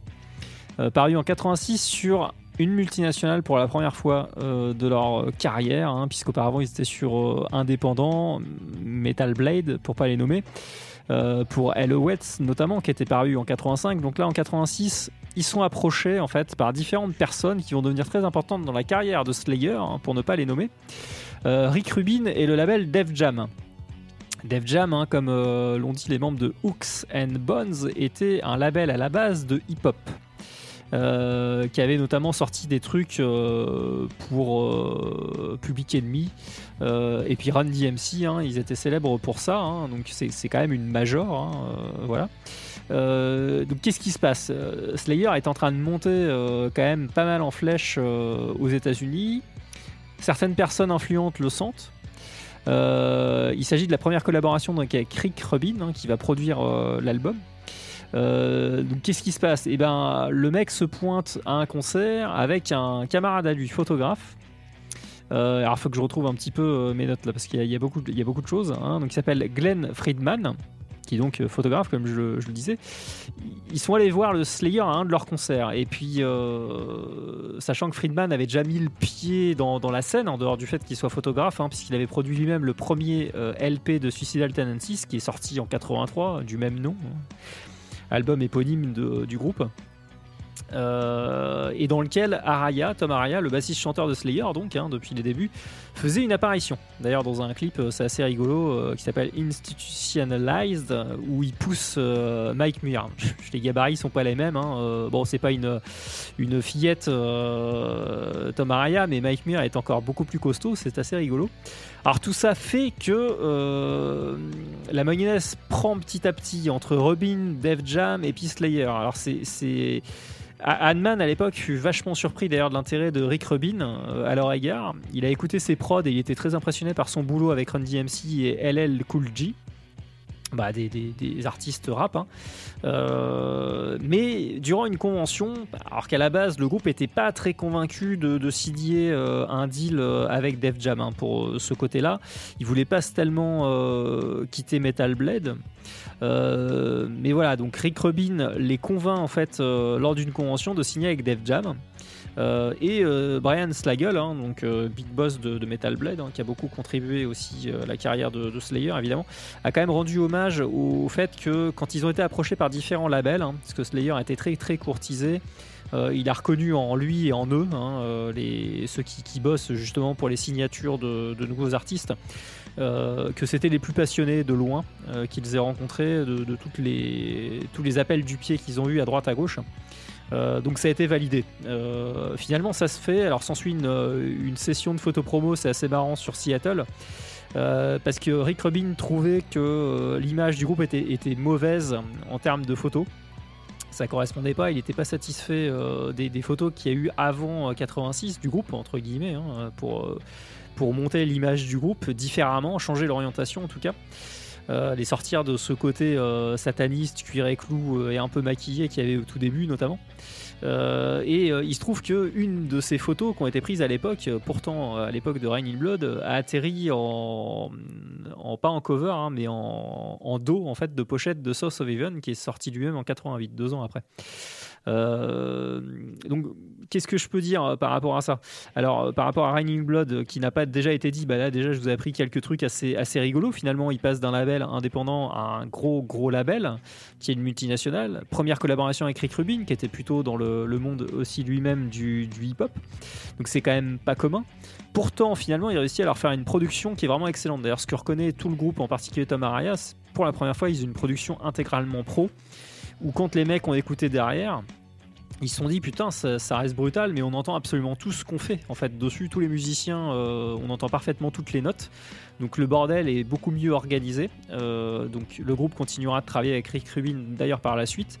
Il y a aussi un changement notable, c'est en ce qui concerne la pochette, hein, puisqu'ils font appel pour la première fois à Larry Carroll, qui pareil n'était pas tellement dans le monde du métal, hein, puisqu'il était illustrateur dans des journaux, des quotidiens, des journaux politiques.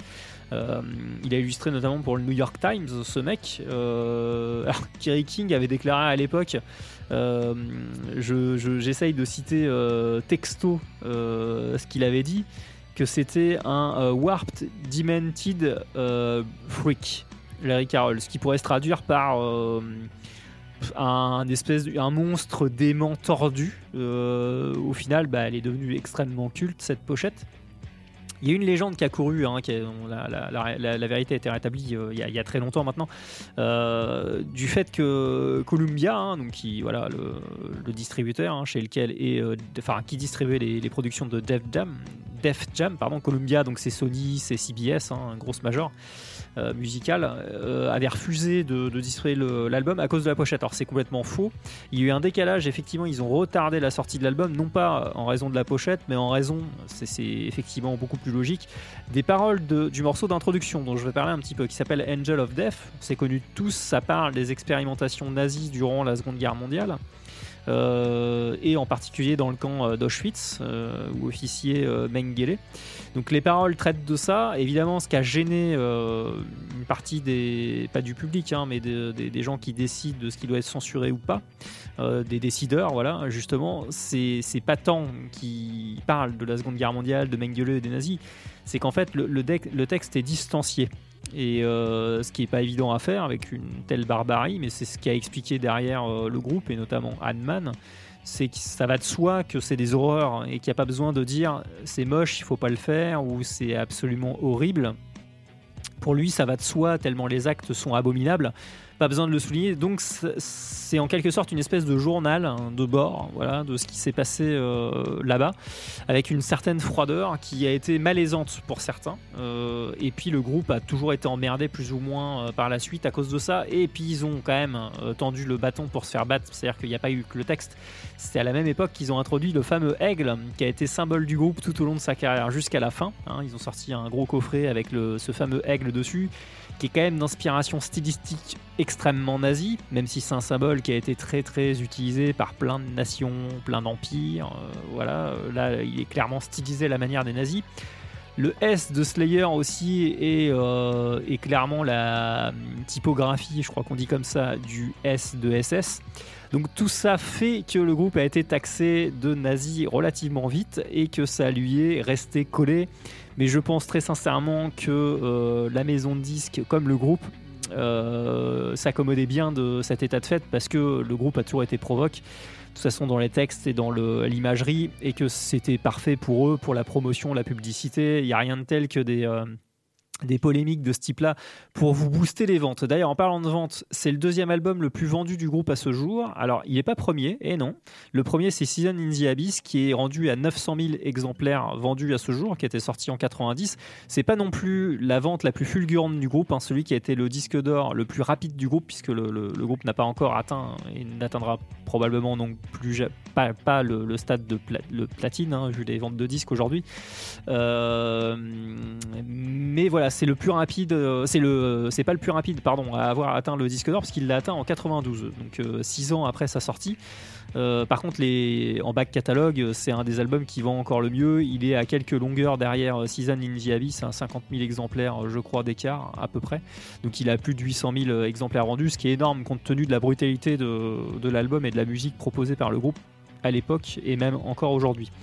Clairement. Alors, autre particularisme de cet album-là, c'est que cette fois-ci, encore plus qu'avant, les compos, en particulier par rapport à Alouette, sont extrêmement courtes. Alouette, c'était les plus longues à ce jour. C'est marrant, là, il y a un contraste parfait. Ça tourne entre 1 minute 30 et puis, alors, si je fais l'exception du premier titre, Angel of Death, qui dure quasiment 5 minutes, et puis Rain in Blood, qui est assez long aussi, qui fait plus de 4 minutes, ça tourne entre 1 minute 30 et 2 minutes 30. Pas plus, post-mortem qui doit faire 3 minutes. Et ben il y a une raison à ça, c'est que le groupe se faisait chier à faire tourner les riffs et à faire 3 couplets, 3 refrains. Ça les emmerdait profondément au moment où ils étaient en train de répéter les riffs pour l'album, et donc ils ont décidé de faire pas de plusieurs couplets et pas plusieurs fois de refrains, et que c'est très bien comme ça. Ils sont quand même tournés vers Rick Rubin qui produisait. Rick Rubin a fait non, où est le problème? Vous avez 10 titres, c'est ce qu'il faut en nombre de titres pour faire un album. S'il est court, c'est pas grave, c'est comme ça. Et c'est sorti en l'état, et au final, il reste intense de la première à la dernière note, donc c'est quand même assez réussi. Alors les retombées, en dehors des retombées commerciales qui furent très bonnes, qui sont encore bonnes de cet album-là, il a quand même...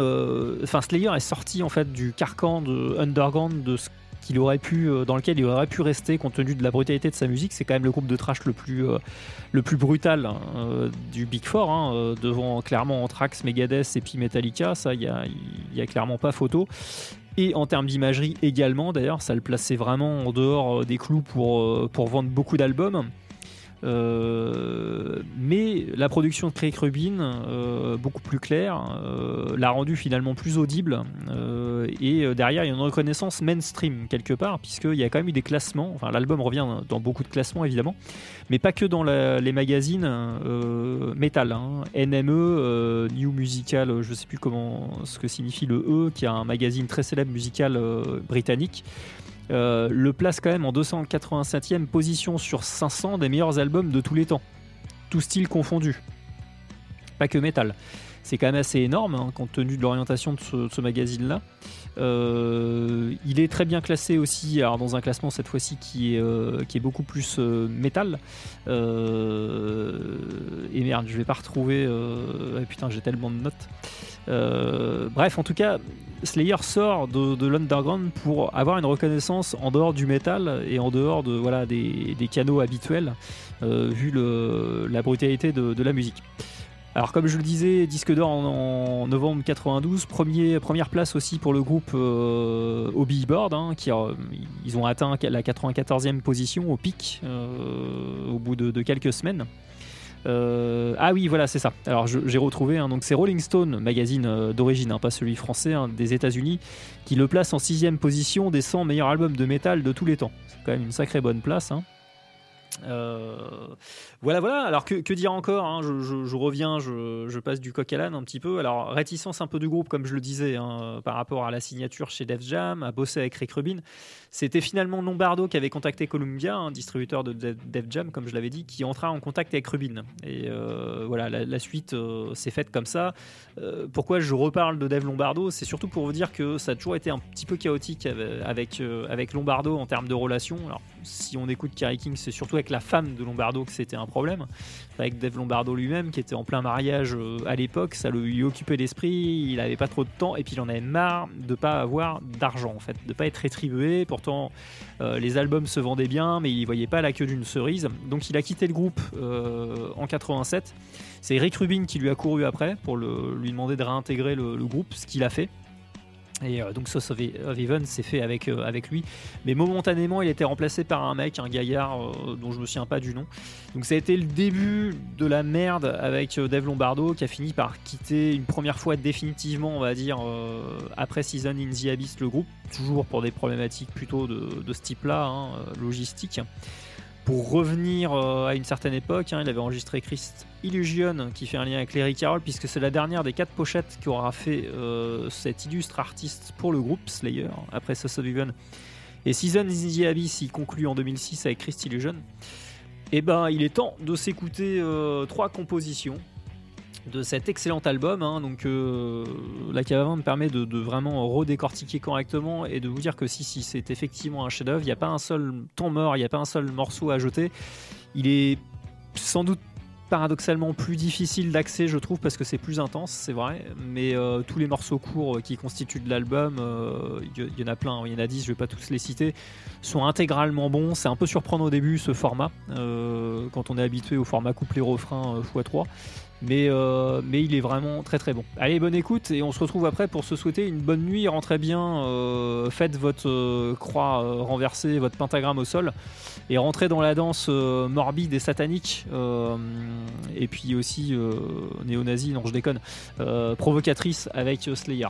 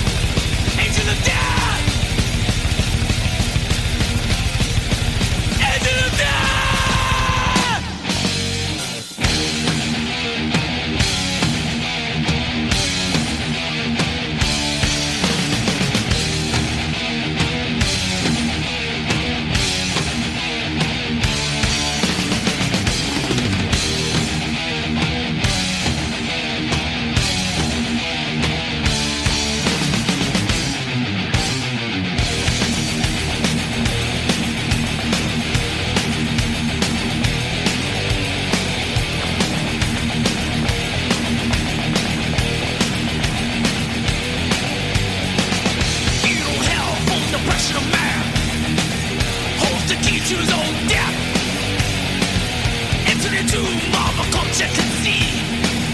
Tying the tourniquet around your neck. Sifting away debris of hated life. Cold touch of death begins to chill your spine. Seeking life beyond your parachment. Repeating words echoing through your mind.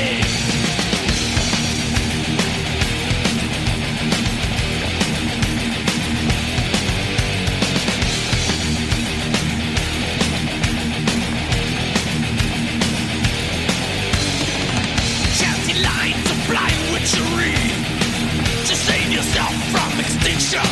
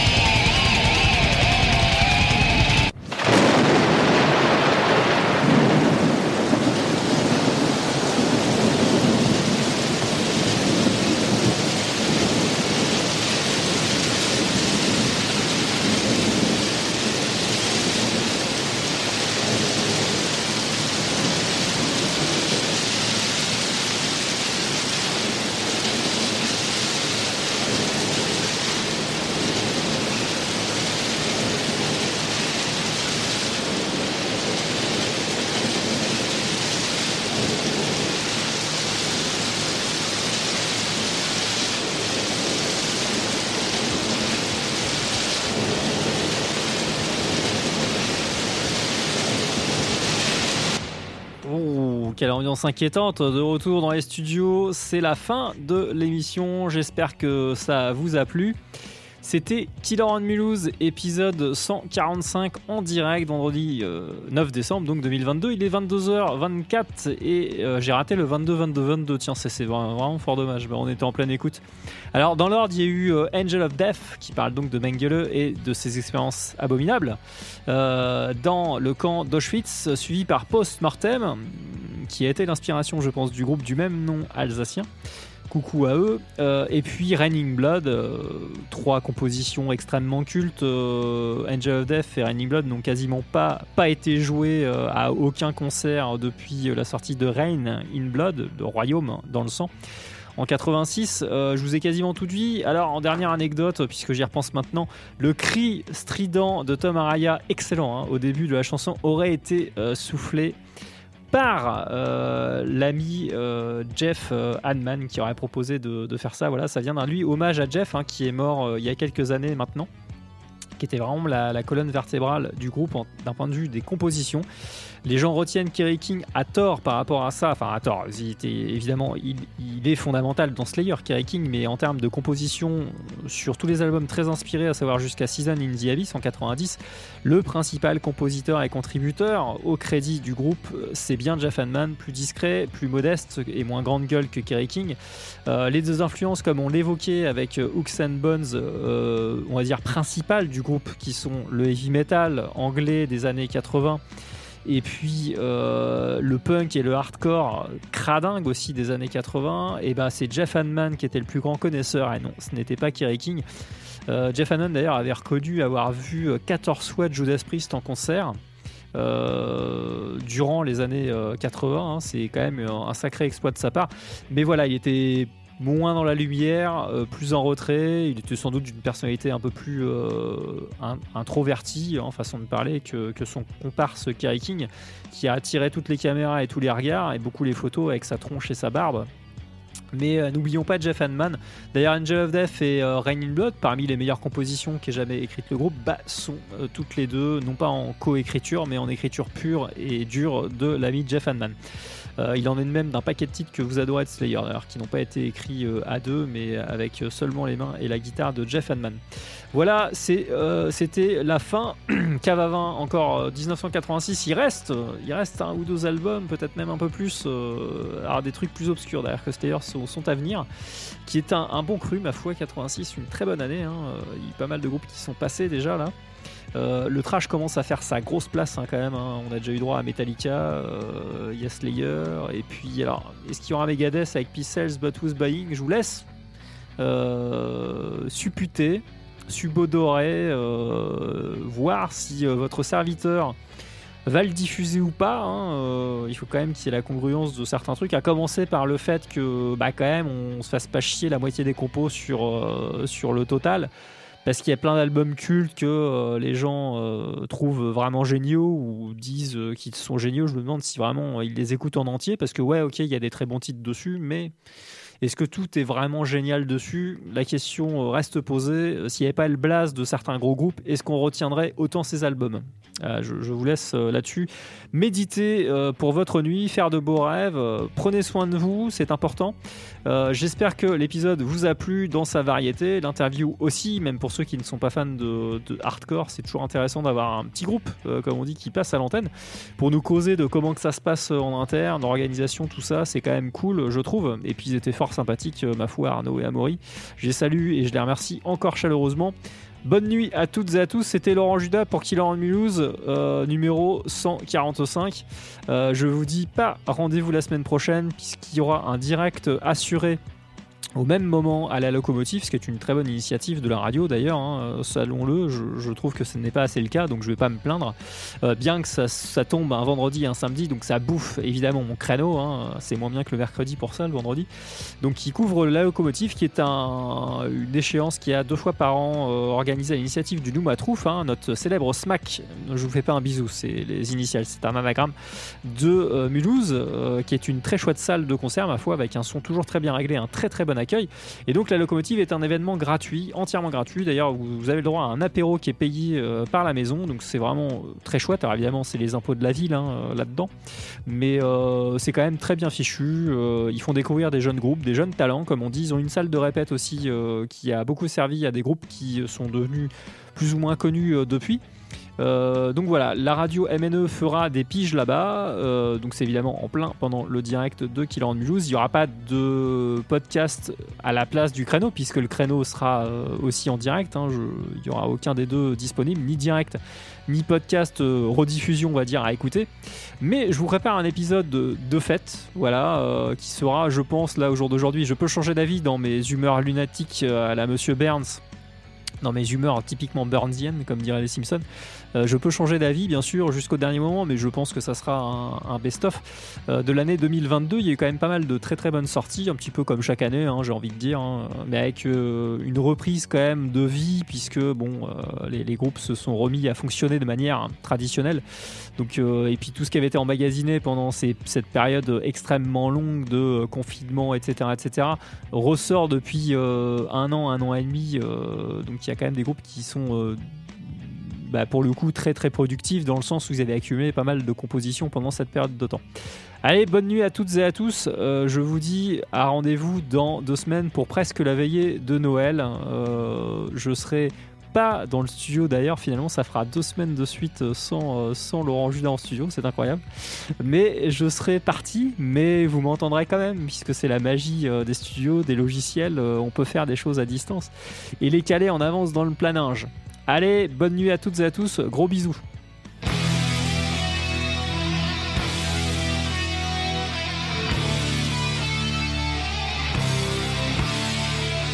Killer on Mulhouse, la première émission métal antilibérale garantie 100% révolutionnaire.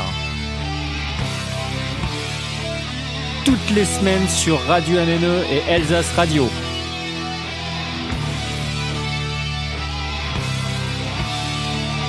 Killer on Mulhouse, l'émission métal en or.